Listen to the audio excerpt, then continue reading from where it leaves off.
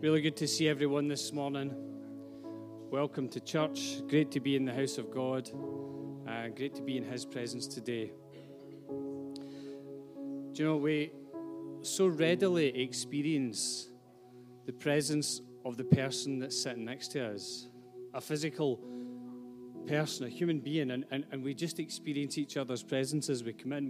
We come in, we greet each other, we say hello, and it's good to be in each other's presence. We interact with each other, we laugh, hopefully we laugh, unless Robert tells a joke, in which case we really laugh.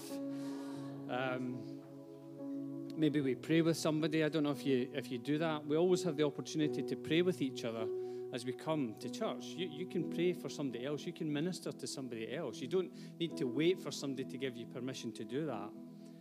But I wonder, have we come with a desire to really encounter the presence of God in this place today? Because before we even arrived here, the Holy Spirit was here. God was here by His Spirit. He was already here. And as we come together, we bring something of that dynamic into our gathering. And I just pray, my prayer is that we encounter the Holy Spirit in a fresh way today, that we experience something of God's presence today as we gather to worship. We've come to worship God, we've come to take communion, share communion, we've come to just minister to each other, but we've come to minister to God. And I just want to pray, I would like us to do something a bit different this morning, just if you are able to stand. And Courtney's going to put a prayer up on the screen. I'm just inviting us to pray that prayer together today. It's just a prayer of invitation. Then I'll pray and then hand over to the team who are going to lead us in worship today. So if you're able to stand, let's stand and let's pray this prayer today. Okay, here we go. Heavenly Father, today may we encounter you in the body of Christ, your church. May we encounter you in worship as we honor you in our praise. May we encounter you in the breaking of bread. May we encounter you in your word. May we encounter your Holy Spirit. In Jesus' name and for your glory. Amen. And Father, we just pray, draw us into your presence today. Soften our hearts, Father. Open our eyes and ears that we may apprehend you. Open our understanding. Open all of our faculties of perception today that we may encounter you. In Jesus' name, amen. Amen. Let's praise him.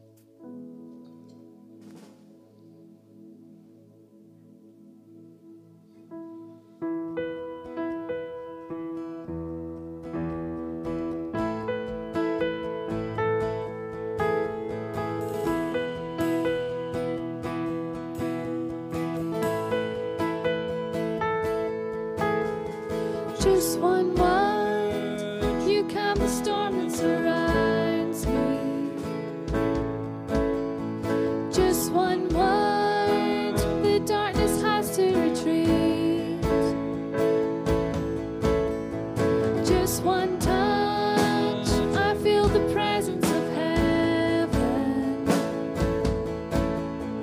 Just one touch, my eyes are open to see. My heart can't help but believe. There's nothing that our God can do.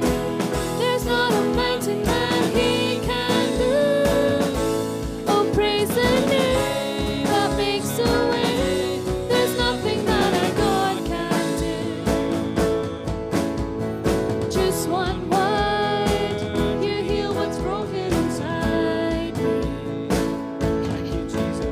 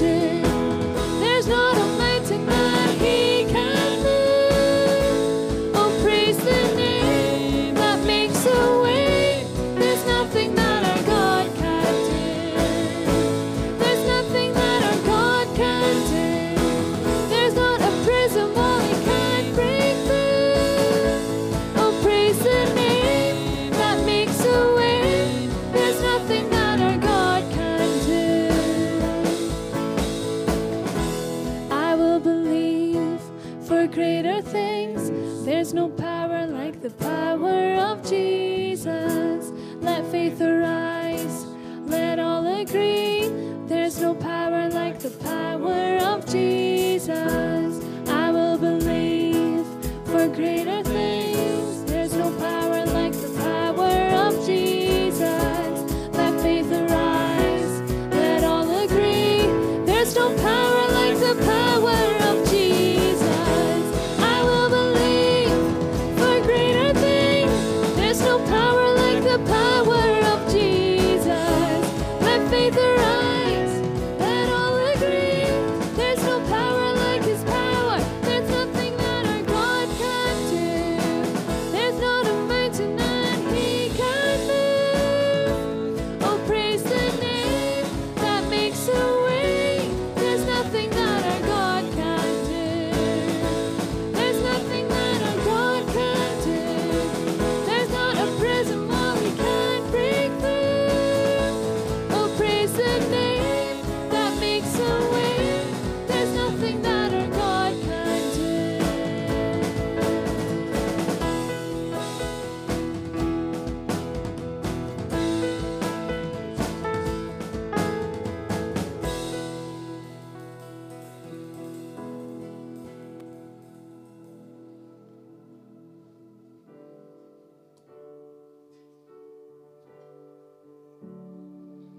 The sun comes up, it's a new day dawning. It's time to sing your song again. Whatever may pass and whatever lies before me, let me be singing when the evening comes.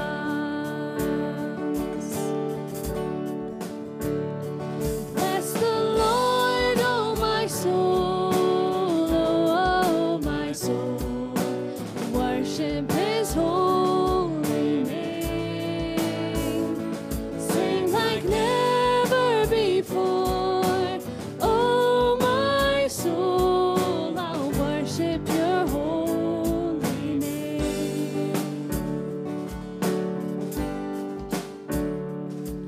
You're rich in love and you're slow to anger. Your name is great and your heart is kind. For all your goodness I will keep on singing. 10,000 reasons for my heart to find. Bless the Lord, oh my soul, oh my soul. Worship His holy name. Sing like never before, oh my soul. I'll worship Your holy name. And on that day when my strength is failing, the end draws near and my time has come, still my soul will sing Your praise unending. 10,000 years and then forevermore.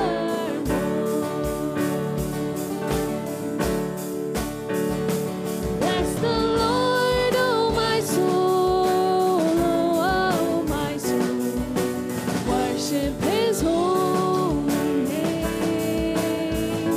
Sing like never before, oh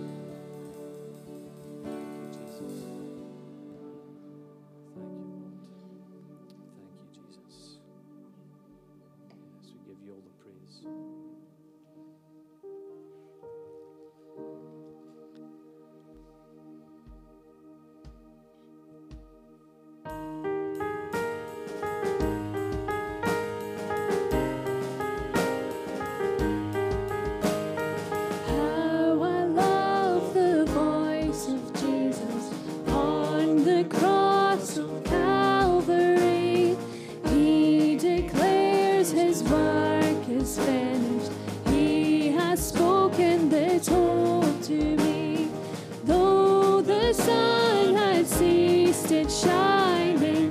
Though the war appeared as lost, Christ had triumphed over evil. It was finished upon that cross.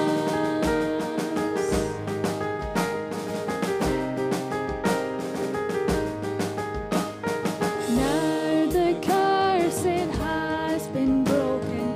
Jesus paid the price for me. Full the pardon he has offered. Great the welcome that I receive. Boldly I approach my Father, clothed in Jesus' righteousness. There is no more guilt to carry. It was finished upon that cross.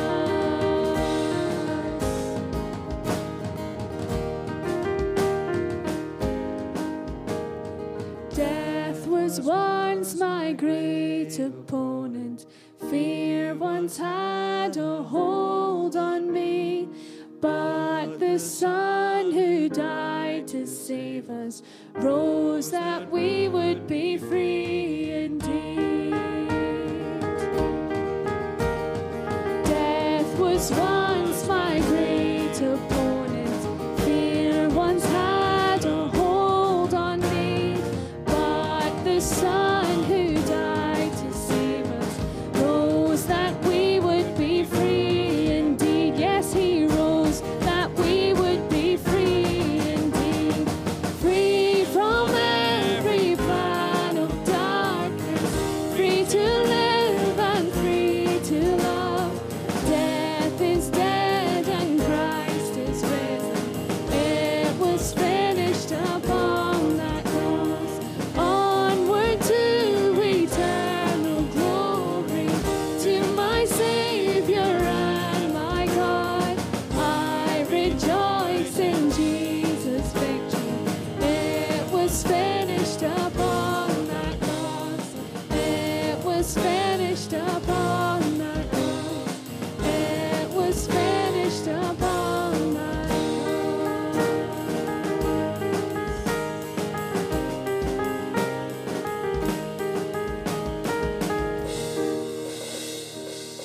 Thank you, Jesus. Oh, yes, Lord, we thank you. We give you praise, we give you worship. All the thanksgiving and praise and honor goes to you, Father. Thank you, Jesus. Thank you, Jesus. Yes, Jesus, we thank you for what you've done, what you've accomplished on that cross, that you were able to say, it is finished. The work was completed. Everything that you needed to do was finished on that cross. Paying the price for our sin, that we might be able to walk in your ways and walk in a life where we are free from guilt, free from shame, free from the bondages that would seek to hold us back as human beings, never mind just as Christians, but as human beings, free to live the way that you would have us live. And Father, we thank you that Jesus sent the Holy Spirit, that we might have your Spirit live within us, the very Spirit of God living in us. And Father, we thank you for that reality today. And Lord, as we take a moment and turn aside and share bread and wine together, Father, we ask that you would come and meet us, and that you'd presence yourself, and that we would experience your presence in the communion as well. Father, we've experienced and are continuing to experience your presence in worship. Father, everything that we do today is an act of worship. But Father, in the praise, Lord, we know that you come and that you live in our praise. And Father, we just ask that our praise is honoring to you in this place today. But Father, as we take bread and wine, we just pray, help us to focus on Jesus. Help us to focus on that unique once and for all sacrifice for us, for the sins, our sins, but Father, for the sins of the whole world. And so, Father, we just ask, help us to really get fixed on that this morning. Please be seated. I'm just going to read some verses from Mark chapter 14. And most of the verses that I'm going to read today, I'll be reading, from the New Living Translation. just for a change today. And it says in Mark chapter 14, verse 22, as they were eating, Jesus took some bread and he blessed it. Then he broke it in pieces and gave it to the disciples, saying, take, eat, for this is my body. And he took the cup of wine, and gave thanks to God for it. And he gave it to them, and they all drank from it. And he said to them, this is my blood, which confirms the covenant between God and his people. It is poured out as a sacrifice for many. I tell you the truth, I will not drink wine again until the day I drink it new in the kingdom of God. And then they sang a hymn, and they went out to the Mount of Olives, which is what we thought about in the message last week. Father, we just pray. We pray that we remember, as Jesus instituted this part of our service called communion, or breaking of bread. Father, we pray that we would experience your presence. Father, as we remember the body of Jesus which was broken, the bread representing that body which was broken, and Father, the blood representing, the wine representing the blood of Jesus which was shed. Father, we pray that we would just apprehend that Jesus went through all this. He endured all this for us, that our sins might be forgiven. And Father, we do this in remembrance of Jesus. Father, we take a moment. Your word tells us, Paul instructs the church in Corinth to examine themselves, because Father, we've not to take communion if we're unworthy. Father, if there are things in our lives which are not right with you, then you instruct us not to take communion, but to sort those things out and then come and take communion. And so, Father, we just take a moment just to examine ourselves, to examine our hearts. And Father, we just pray that your Holy Spirit would highlight things that we just need to confess before you this morning. And Father, we just want to say that we agree with your assessment. That's what confession is, Father. We're just agreeing with your assessment about our lives. And Father, we're asking that you help us to turn around, that you help us to repent of those things and to walk in your ways. And Father, we know that when we do that, the Holy Spirit comes in and has fellowship with us, and we have fellowship with you, and we have fellowship with one another, because there's nothing getting in the way of that fellowship. And so, Father, we just take a moment, just in a little bit of stillness, Father, to think about our own lives, to examine ourselves.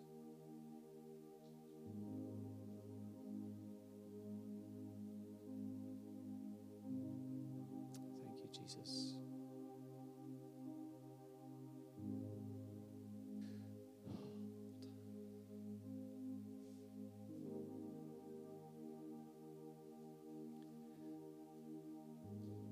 Father, we just take a moment, and Father, we confess our weakness before you. Father, perhaps something that we've said this week, something that we've done this week, something that we've thought this week. And Lord, we look back on that moment and we're not proud of it. But Father, we know that when we confess our sins, that you're faithful and just, not only to forgive us, but to cleanse us, to make us clean from everything that's wrong, from all wrong living. And Father, that we can come and find that forgiveness. We can find grace and mercy in your presence this morning. And Father, we're reminded that that's made available for us through what Jesus has done. That's why we take communion today. And so, Father, we just take this bread and we remember the body of Jesus, which was broken for us. Father, we pray your blessing upon the bread as we eat it together in Jesus' name. Let's take bread together.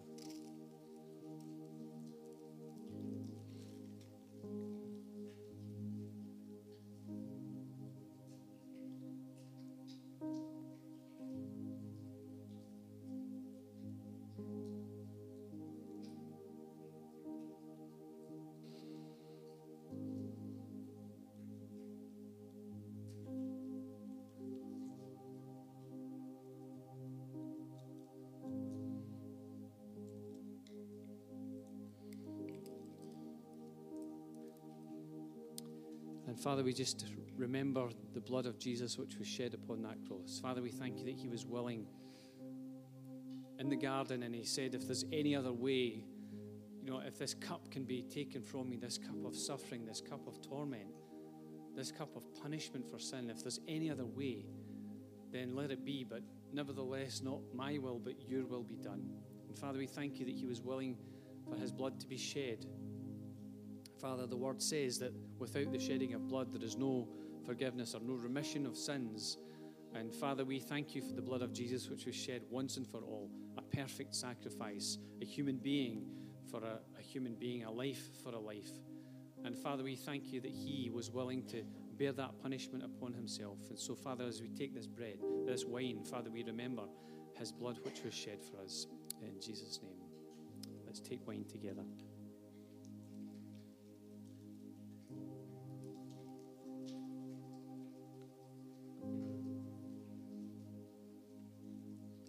Oh, thank you, Jesus.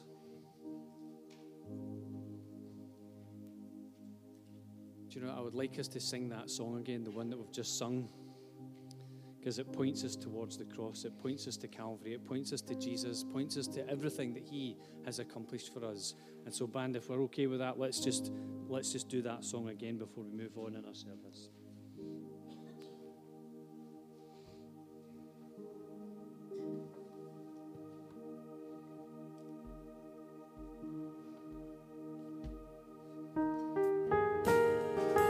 Let's stand to sing.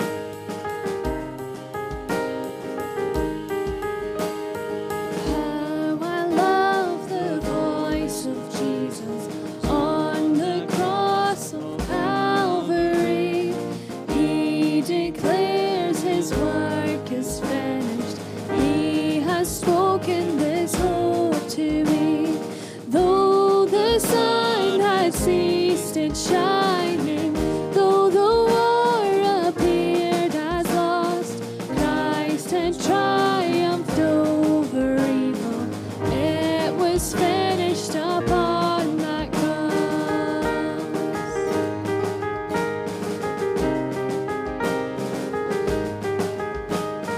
Now the curse, it has been broken. Jesus paid the price for me.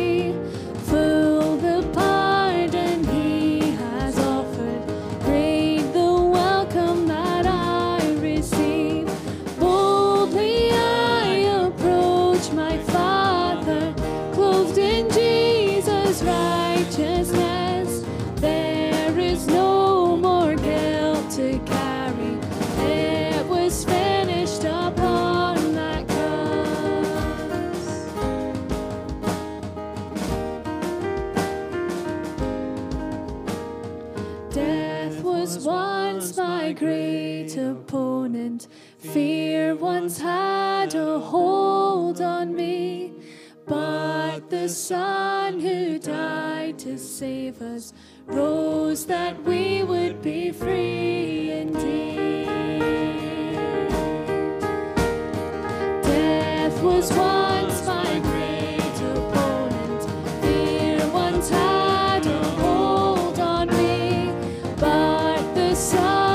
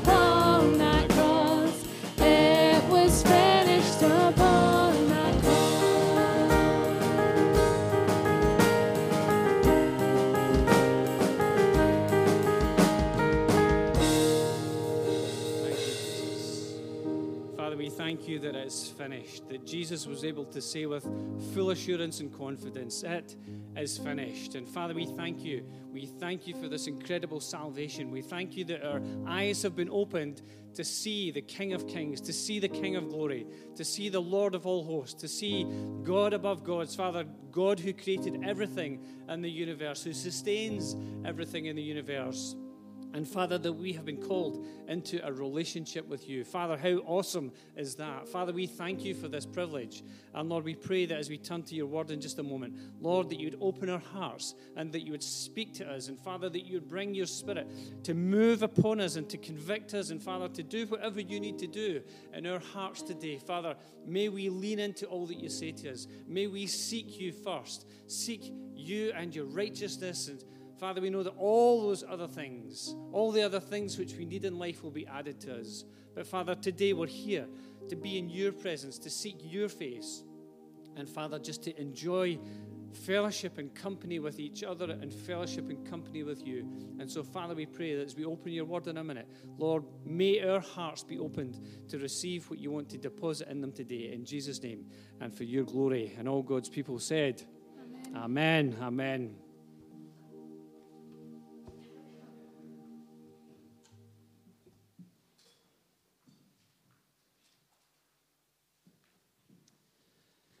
Wow, I just love being in God's house.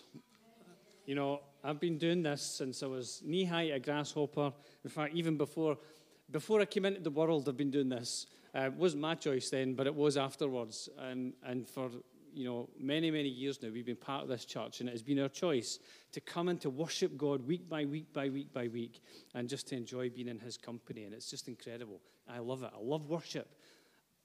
I'm needing to retire from playing the guitar. But I actually love it so much at the same time.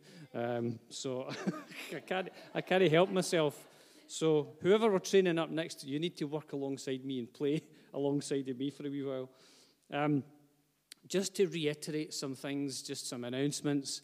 On Monday morning, we'll pray again at 9:30. Wednesday night at 7:30, all on Zoom. We were due to have Zach with us from Convoy of Hope Europe. He was here just a few weeks ago with us, but Zach came down with COVID. He was planning to be in Poland and to join us from Poland for our prayer time together. That's now not happening, but we are going to reschedule that. So this Wednesday coming, we'll still be meeting to pray nonetheless. And tonight at 6:30, we'll be meeting to pray for prodigals. I don't know about you. I'm really excited about what God is saying about this. He's just given a burden to the church to pray for prodigals. And given Bobby a burden to pray in that area. Those who've been part of church, who've maybe experienced God but have drifted away, wandered away, we're praying that God will bring them back in. And a few Fridays ago, I was unwell. I was in the house, isolating in my room. I was in my cell. So, but I was joining the time when Clem Ferris was here. And Clem Ferris actually said that. He said about God bringing prodigals back into the church. I was really, really encouraged by that because I can see it. I can see these people coming in and occupying seats and being part of what God is doing in this place. So I'm really excited about that. Now, I do need to reiterate something that's a bit more somber. Just in case people didn't catch this, we're trying to navigate the times that we're in just now, coming out of the other side of COVID. But it doesn't feel like we're coming out, does it? Because so many people are catching this. I managed to dodge it for 2 years, and then I caught it. I'm like, I don't even know how that happened, But we sent out an email this week just to clarify some things as far as the church is concerned. There was guidance released at the start of the week that said that it's no longer a requirement to wear a face mask in a place of worship. Now, we take a sensible approach to that, I think, and this is what we sent out in the email.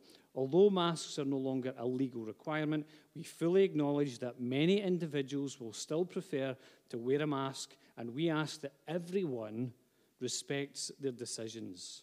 Many people also prefer to maintain a personal space of 1 meter plus, and again, we ask that everyone be aware of these preferences. It is each person's responsibility to make their own preference known to others. However, we would ask everyone to always err on the side of safety. That's what was sent out in the email this week, just in case you didn't catch it. So, we're in a transition period as a church. Churches all over the place are in transition. As we navigate our way through just what's going on in our nation just now. And we're all in the same position. All churches are in the same position. So it's no longer a requirement to wear a mask in a place of worship. If you still want to do that, then that's okay. And we need to respect each other's decisions. That's one of the incredible things about the church, is that we're able to model something and set an example to other people where they go, wow, those guys all get on together. They must really like each other. Some people are wearing masks and the other people who are not are okay with that. And some people aren't, and the people who wear masks are okay with that. That's amazing, eh? Oh, I wish we could be like that. So there you go. I'm being jokey about it, but serious at the same time. We need to respect each other's sense of person, if I can put it that way. So let's just make sure we do that. I'm going to pray just for a minute, and then we're going to come to the word. Time is rapidly marching on.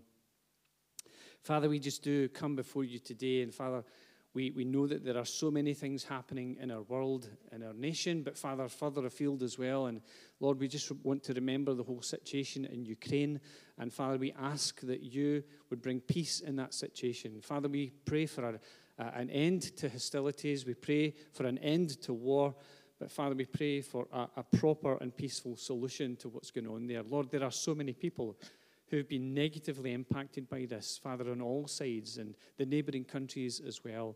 And Father, we ask for your peace just to rule in every heart. Lord, we pray for your church, who is still active in Ukraine and the surrounding nations. Father, even in Russia, your church active there. And Lord, we pray for the Christians. Lord, we pray for your church, that you'd give them wisdom and the resources that they need and the strength that they need. And Lord, may our hearts be stirred to remember to pray for them every day, Father, as they are in need, as they walk through a difficult journey as well. So, Father, we just ask that you would hear our prayer this morning and be pleased to answer that prayer as we lift it with many other churches across our nation today. And Father, we pray that as we turn to your word on this Palm Sunday, Father, we ask that you would open our hearts and speak into our hearts and speak into our lives. In Jesus' name we ask. Amen. Amen. So the title of what I'm going to talk about today is Golgotha. Last week I talked about Gethsemane. Today, Golgotha. Next week, when we come to Easter Sunday, we'll be thinking about the garden. We'll be thinking about resurrection, because it's Resurrection Sunday. But today I want to think about Golgotha, just for a little moment or two. Jesus and his disciples went from the scene of the Passover, which we've just remembered there as we took communion, something which Jesus instituted. We call it communion, Lord's Supper. There are many other names for it as well. And he passed over the Kidron Brook to a place called Gethsemane. And there, last week, we thought about and we saw his duty, his distress, and ultimately being deserted by his friends. It was also there that Jesus was betrayed into the hands of the mob by Judas. Imagine being betrayed by one of your friends in that way. It's just, you can't even begin to think about that. He was taken to appear before the high priest, Caiaphas, then before the high council, then before Pilate, then back to Herod, and then back to Pilate. And it was Pilate who made the ultimate decision to hand Jesus over to be crucified. He gave in to the pressure of the crowd. And when you consider the distress of Gethsemane, a night without sleep, not to mention public humiliation, being beaten, being passed around from pillar to post, then flogged, Jesus must have been absolutely exhausted before he even began his ascent to this place that we'll think about today, Golgotha. Is it any wonder that he struggled under the weight of that cross? It's hard to think about this stuff. We can't even begin to imagine what it was like. This word Golgotha is actually the Hebrew word for the place where Jesus was crucified. And it actually means the skull. The Greek word is cranion, which is where we get the word cranium. And it reminds me of a wee song that Mary keeps repeating. There was a wee man frae Leeds who swallowed a packet of seeds, and out of his cranium grew a geranium. And I can't remember the last bit. Okay? Sorry, I've been flippant. You have to when you think about this stuff, because if you didn't laugh, you'd cry. The Greek word cranion, and the Latin word is actually Calvariae locus. 3 different languages used to describe the one place. Calvary locus, we translate that the place of the skull. And as you look at pictures, you try to find out what it's like now. There are people who've taken pictures, and there's a kind of shape of the skull on one of the side of the hills. I don't know if that was the actual location or not. However, we know that it was a place where Jesus had to travel to. And it's interesting that above that cross, above his head, was written a sign in the Hebrew language, Jesus, the King of the Jews. It was written in Hebrew, the language of revelation, where God speaks to his people. It was written in Greek, the language of philosophy and art. And it was written in Latin, the language of power and law, the forces that were in control at the time. And it was written and it was put there to mock Jesus. But in actual fact, it was a powerful statement to the then known world in 3 different languages, probably the predominant languages, and it was there for everybody to see. A statement that this is actually, in actual fact, Jesus, the King of the Jews. No, all mocking aside. And I want to read from Matthew chapter 27 as we come to our reading today. It's entitled The Crucifixion. Then we'll go into what it says about the death of Jesus. I'm going to read again from the New Living Translation. So Matthew chapter 27. Along the way, they came across a man named Simon who was from Cyrene. And the soldiers forced him to carry Jesus' cross.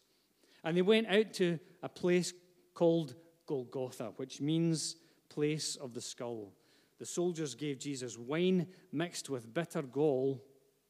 Please take a wee note of that. What they were trying to offer him was a sedative that would dull the pain. But when he had tasted it, he refused to drink it. After they had nailed him to the cross, the soldiers gambled for his clothes by throwing dice, fulfilling scripture at the same time. Then they sat around and kept guard as he hung there. A sign was fastened above Jesus' head announcing the charge against him. It read, "This is Jesus, the King of the Jews." 2 revolutionaries were crucified with him, one in his right and one in his left. And the people passing by shouted abuse, shaking their heads in mockery. "Look at you now," they yelled at him. "You said you were going to destroy the temple and rebuild it in 3 days." Of course, he wasn't talking about the actual physical temple, which would be destroyed 70 years later. Well, not 70, but in 70 AD. He was talking about his own body. "Well then, if you're the Son of God, save yourself and come down from that cross." And do you know what? He could have, but he chose not to. The leading priests, the teachers of religious law, and the elders also mocked Jesus. He saved others, they scoffed, but he can't save himself. So he is the King of Israel, is he? Let him come down from the cross right now, and we will believe in him. Even if they'd seen a miracle, they would still not have believed in Jesus. He trusted God, so let God rescue him now if he wants him. For he said, "I am the Son of God." Even the revolutionaries who were crucified with him ridiculed him in the same way. At noon, darkness fell across the whole land until 3 o'clock. At about 3 o'clock, Jesus called out with a loud voice, "Eli, Eli, lama sabachthani," which means, my God, why have you abandoned me?" And some of the bystanders misunderstood and thought he was calling for the prophet Elijah. One of them, one of them ran and filled a sponge with sour wine, holding it up to him on a reed stick so he could drink. But the rest said, "Wait, let's see whether Elijah comes to save him." And then Jesus shouted out again, and he released his spirit. What an incredible account. Jesus dying on that cross for us. Jesus dying on that cross for our sin, that we might be free, that we might be forgiven. And all of this stuff going on round about him as we've read. What must it have been like? We can't even begin to imagine what that must have been like, the humiliation that Jesus endured. And yet we can become so familiar with this message, with these words. We can become so familiar with the story. We've heard it Well, maybe we've not heard it over and over again, but I have heard it over and over again. And we can become so familiar with the story. It's like watching a movie. Have you ever been to the movies and you watch a movie and you get so engrossed in the movie, and then you come back out the movie and you go, okay, what's next? McDonald's? Do you know, it's like, that was a good movie, but we've forgotten all about it and we're just out the door. And it makes me think that sometimes we can approach this incredible truth, this incredible message. It's not just a story, it's not just a historical, it's not just a fictional story, it's a historical account of what actually happened to this man called Jesus. Do you know, I remember one time, and, you know, let's just think about this for a little second. I've entitled this section, God in the Movies. Many, many years ago, I did a session in Compass. I did many sessions in Compass called God in the Movies, looking at what the movies actually say about God. But I remember one time watching that movie, The Passion of the Christ. I don't know if you've seen that movie. Back in 2004, I was there with a bunch of invited guests, ministers. I was Andrew's hanger-on. I was just there because Andrew was there. And I got the chance to go and see this movie, The Passion of the Christ. And I will never forget that. I've never watched it since. I watched it once. I've never watched it since. Because at the end of the movie, everybody sat in silence. I can't remember for how long, but it felt like forever. Everybody just sat in silence. People with tears running down their faces.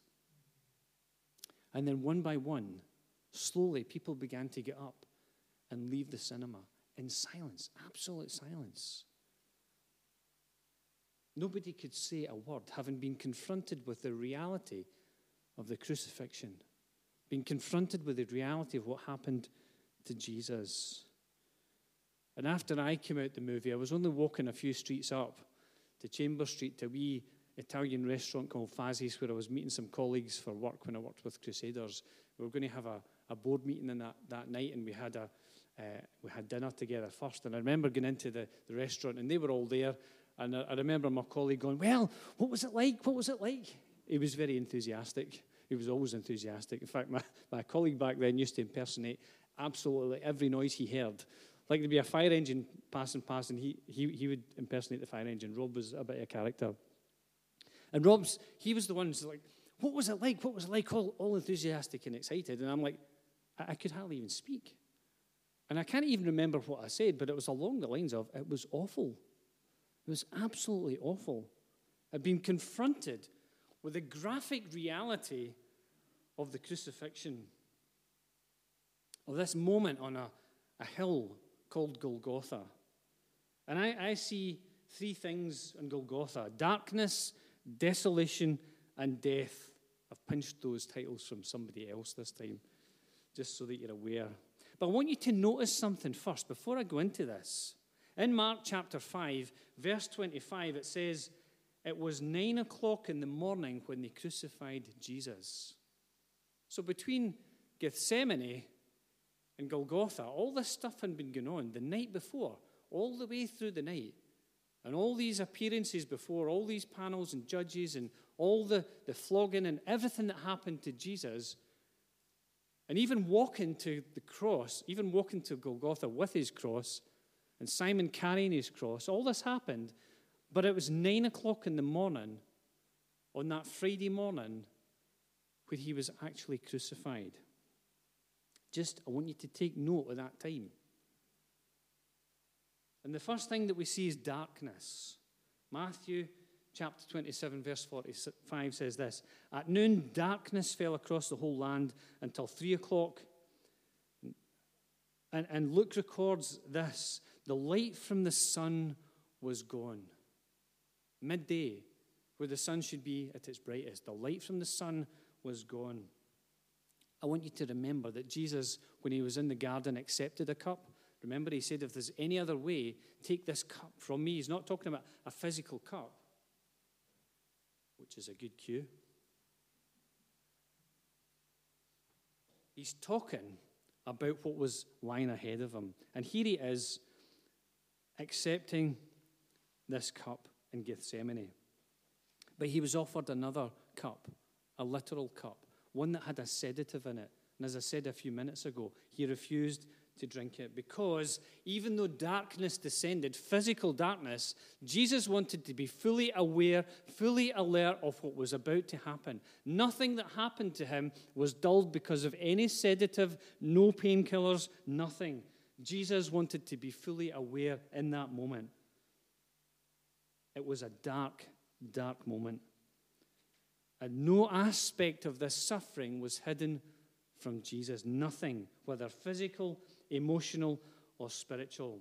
And it's precisely because he endured the darkness that Jesus can say, I am the light of the world. Out of darkness shone a light.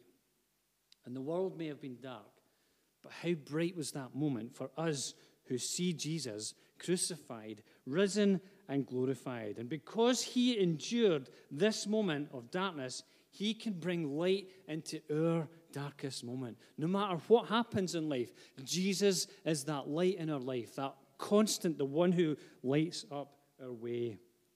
The second thing is desolation. Desolation is defined, firstly, as perhaps a time of emptiness or destruction, or secondly, a time of loneliness. Let's look at this scripture from Matthew 27:46. At about 3 o'clock, Jesus called out with a loud voice, Eli, Eli, lama sabachthani, which means, my God, why have you abandoned me? Some translations say, why have you forsaken me? God, to all intents and purposes, the Father, turning his back on this moment, and Jesus is there alone. Jesus experienced separation from God. It was a time of isolation, a time of loneliness. Yet his trust in God was complete. He was on the cross on his own. And yet there's a sense in which he wasn't on his own, because there were people all around him. There were soldiers, ministers of cruelty, ministers of the justice of Rome, people who were well acquainted with doing what they did.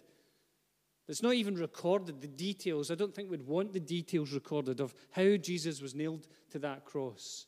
But these were the guys who nailed him to the cross. There were people passing by, ministers of mockery, insulting Jesus, chief priests and the teachers of the law, also ministers of insult and ridicule. There were two revolutionaries on either side of him. They were being crucified for their rebellion. They were being crucified because they deserved it. And one of them acknowledged that. And not at the start, both of them hurled insults at Jesus, but one of them, he obviously saw something in Jesus, and he said, remember me when you come into your kingdom. And something happened in that man's life. Notably, the women who had attended to Jesus when he was in Galilee, they were surrounding him. They were maybe at a distance, but they were there. They were close enough for Jesus to be able to communicate. John was there as well, because he actually said to John, you need to take responsibility for my mum.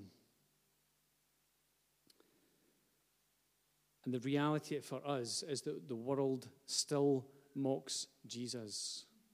Still happens today, still mocks Jesus. And this is what one of the commentators said. Only they who see their sacrifice for their sins, and the world's see what is there. Jesus upon that cross. For people who have been able to see this was for my sin. This was my sin which put him there. And so often we forget that it's our sin that nailed Jesus to that cross. Our sin. He's dying on our behalf. Dying on our behalf.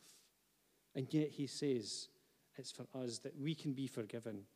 And it's this very separation, this desolation that accomplished our forgiveness. Our sin, the sin of the whole world, rested in Jesus in this final act of obedience and trust. Sin results in separation from God. We see that in Adam at the very start of the Bible. If you eat of the fruit of the tree of the knowledge of good and evil, you will surely die. And he did. We see it in Noah when God decided to remake the world.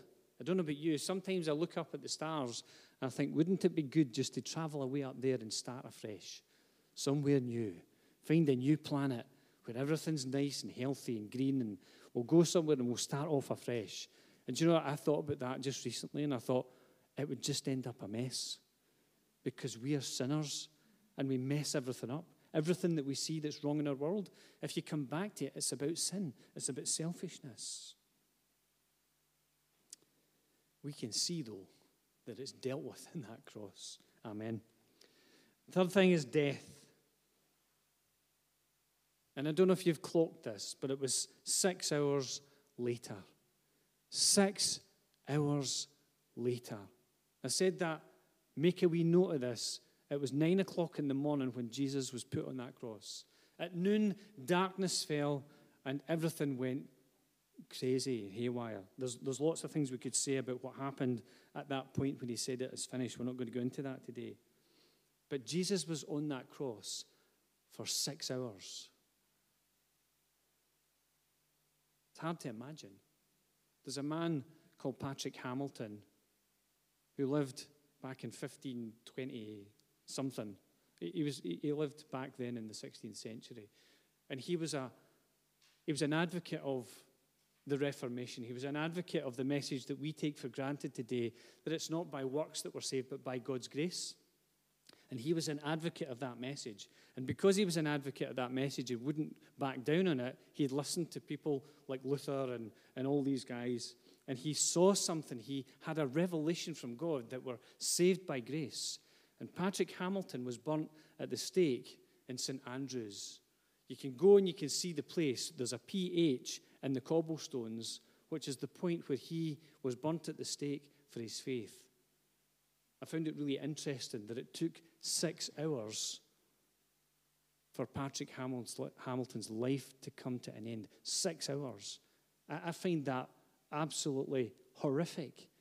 Somebody burnt at the stake for their faith, for daring to say that we're saved by grace. 6 hours. And here's Jesus on the cross. 6 hours on that cross. It wasn't just something that happened quickly. And then it says, and I'll put that scripture up from Matthew 27:50. Then Jesus shouted out again and he released his spirit. In other words, he sent his spirit away. Jesus was not killed by the Romans who surrounded him. He was not killed by those soldiers. The others were victims of crucifixion. They would just wilt away and they would have no strength left, and eventually they would have nothing left. But Jesus had breath in his lungs, which is why he could cry out aloud, and he gave up his own life. The last conscious act of Jesus till the Holy Spirit raised him from the dead on the third day. And it was not just a physical death, but a separation from God, spiritually as well. And we could talk a lot about what happened to Jesus after the crucifixion, after death and before resurrection. The Bible tells us about some of the things that happened then. It's worth reading. Get into your Bible and read it. But even in his darkest hour, he put his trust in his Father, our Father. What about you? What or who are you actually putting your trust in day by day? What about you? Jesus, in his darkest moment, in his darkest hour, the light of the world, continued to put his trust in God. And I think that's why we can read, and it's a fantastic passage. I want to read a little bit from Romans chapter 8, 34 to 39, and I'll put part of it on the screen today. And I'm going to switch to the New King James Version, just because I love the way the language is communicated here. Who is he who condemns us? It is Christ who died, and furthermore is also risen, who is even at the right hand of God, who also makes intercession for us. Jesus raised, ascended, glorified in heaven with his Father at the right hand of God, praying for you and praying for me. What a privilege. Who shall separate us from the love of Christ? Shall tribulation or distress or persecution or famine or nakedness or peril or sword? As it is written, for your sake we are killed all day long. We are accounted as sheep for the slaughter. Yet in all these things we are more than conquerors through him who loved us. I love that. We don't just win, we are more than conquerors. Not on our own strength, not on our own terms, but through him who loved us. Through him who, in that moment when he said it is finished, realized that he had accomplished our salvation on that cross. Therefore, nothing can separate us. And then it goes on to say in verse 39, for I am persuaded that neither death nor life, nor angels or principalities, nor powers, nor things present, nor things to come, nor height, nor depth, nor any other created thing shall be able to separate us from the love of God which is in Christ Jesus our Lord. Nothing, not even our own sinfulness can separate us from the love of God which is in Christ, because he said it is finished. The work's done. Our salvation accomplished. How does the reality of the cross impact your life? Not just in the moment like you're watching a movie and you come out the movie theater and you walk away and you go and you get involved in the next thing. Sometimes I think it can be like that for us when we leave church. Can we just come out of church thinking it's just been like going to the movies? And we go, wow, that was amazing. Then you go and you get the kettle on and you have your tea and you put the telly on or whatever you end up doing, and you forget. And you go, aye, that was good, but let's get on with life. How does this message affect our lives when we go out of this place? How does it affect our Monday morning when you go to work or school or college or uni or down the street or whatever you end up doing? How does it affect our lives with our families? How does it affect us when we're facing temptation? How does it affect us in the moments when we're ready to give up? Has anybody ever felt like that as a Christian? I just want to give up. Or am I the only person who's ever felt like that? Lord, I'm just ready to give up. I don't get this. I don't understand this. I don't understand why sometimes my prayer's not been answered. I don't understand why that situation's happened there when it doesn't. And sometimes you get to a point where you're just like, it becomes overwhelming sometimes. The times when we feel like we're ready to walk away and give up. And I sometimes get annoyed with myself because there's a wee verse in Galatians that says we'll reap a harvest if we don't give up. There's a verse in Corinthians. What does that say now? It's at the end of 1 Corinthians 15. I've forgotten what it said. But it's the same idea. Like we have to keep going, we have to persevere. We need to keep going because Jesus persevered for us. 6 hours on a cross. Jesus persevered for us. He got to the point where he could say it is finished. How will you respond to the cross? This is what the Roman soldier said. When the Roman officer who stood facing him saw how he had died, he exclaimed, "This man truly was the Son of God." This was a hardened Roman soldier who was used to seeing suffering, and his heart was probably hard to all. And in this moment, it was softened, and he realized that this man on the cross was no ordinary man. This was the Son of God. This was Jesus, the King of the Jews, dying for the sin of the world. That was his response. What's your response today? If you're online, what is your response to the cross, to the crucifixion of the perfect, spotless Son of God who died on the cross? There were many crosses in those days, but he died on the cross, the one and only, that your sin and my sin could be forgiven, that the way to heaven could be opened up. Jesus said that of himself. I am the way, I am the truth, I am the life. No man comes to the Father except through me. There is only one way into the presence of Father God, and that is through Christ. No other way. In our pluralistic society, we sometimes hear people saying, well, all roads lead to God. No, they don't. They lead to a God, but they don't necessarily lead to Father God. There are lots of ways where people can find themselves onto that road, the narrow way that the Bible talks about, and there are ways you can get on, but there is only one way, and it's Jesus. And he is the way that opens up heaven, a relationship with God. God who wants to call you his son, his daughter. into that relationship with our Father. What should we do about this? How are we going to respond, and what should we do? If you're not a Christian, God demands a response from you today. God is looking for a response. And the response is threefold. It's confession, it's repentance, and it's invitation. Confession is agreeing with God's assessment that yes, we are sinners. Yes, we've fallen short of the grace and glory of God, and each one of us have went our own way. It's confession. It's agreeing with God's assessment. It's repentance, the second thing, where we go, my life's heading in the wrong direction. I need to turn it around and go the opposite direction. I need to go God's way. And then we begin to realize we can't do that in our own strength. And the third thing is invitation. We have an opportunity to invite the Holy Spirit into our hearts to help us to walk that way. I can't do this. I can't do this without God. It's utterly pointless me trying. Without the Holy Spirit in my life, I can't do it. Confession, repentance, and invitation.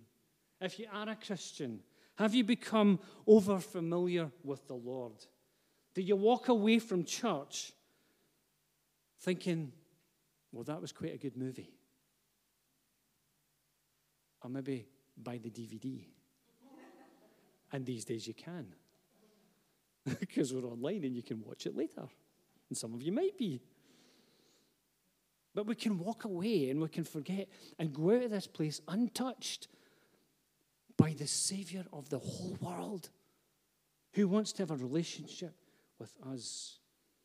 Has your light grown dim? Or are you still in love with Jesus? Are you passionate about his purpose? You see, it's the same process as it is for somebody who's not a Christian. Confession, repentance, and invitation. Lord, my heart's grown hard. Maybe towards somebody else. Maybe towards church. Maybe to being in church, in person.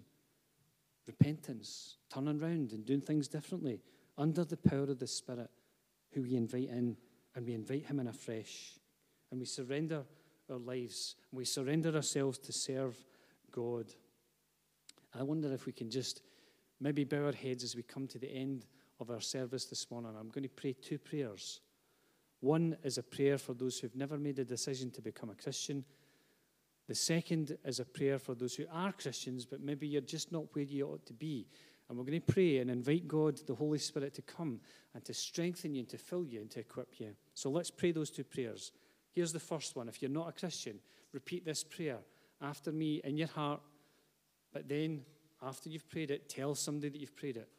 Because we believe in our heart and we confess with our mouth. That's how we're saved. Let's just pray this prayer quietly into yourself. Dear God, I confess that I've got it wrong. I confess that I'm a sinner. I confess that I've been doing life my own way, on my own terms. I ask that you forgive me. I turn my life around. I repent. I get it sorted out with you today and ask that you come into my heart and that you equip me to live the way that you want me to. In Jesus' name.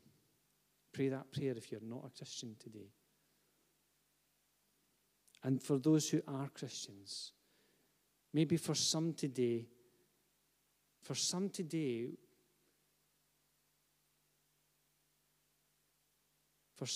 maybe there's just that cooling off. Just that cooling off in your life.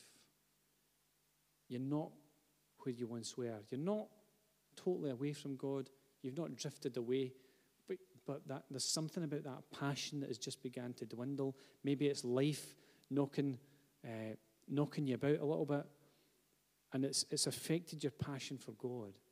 And I really feel today God is coming to us afresh today and he's saying, look at my son. Look at my son. Look at what he accomplished. He is worthy of all your service, all your worship, all your passion, all of your life.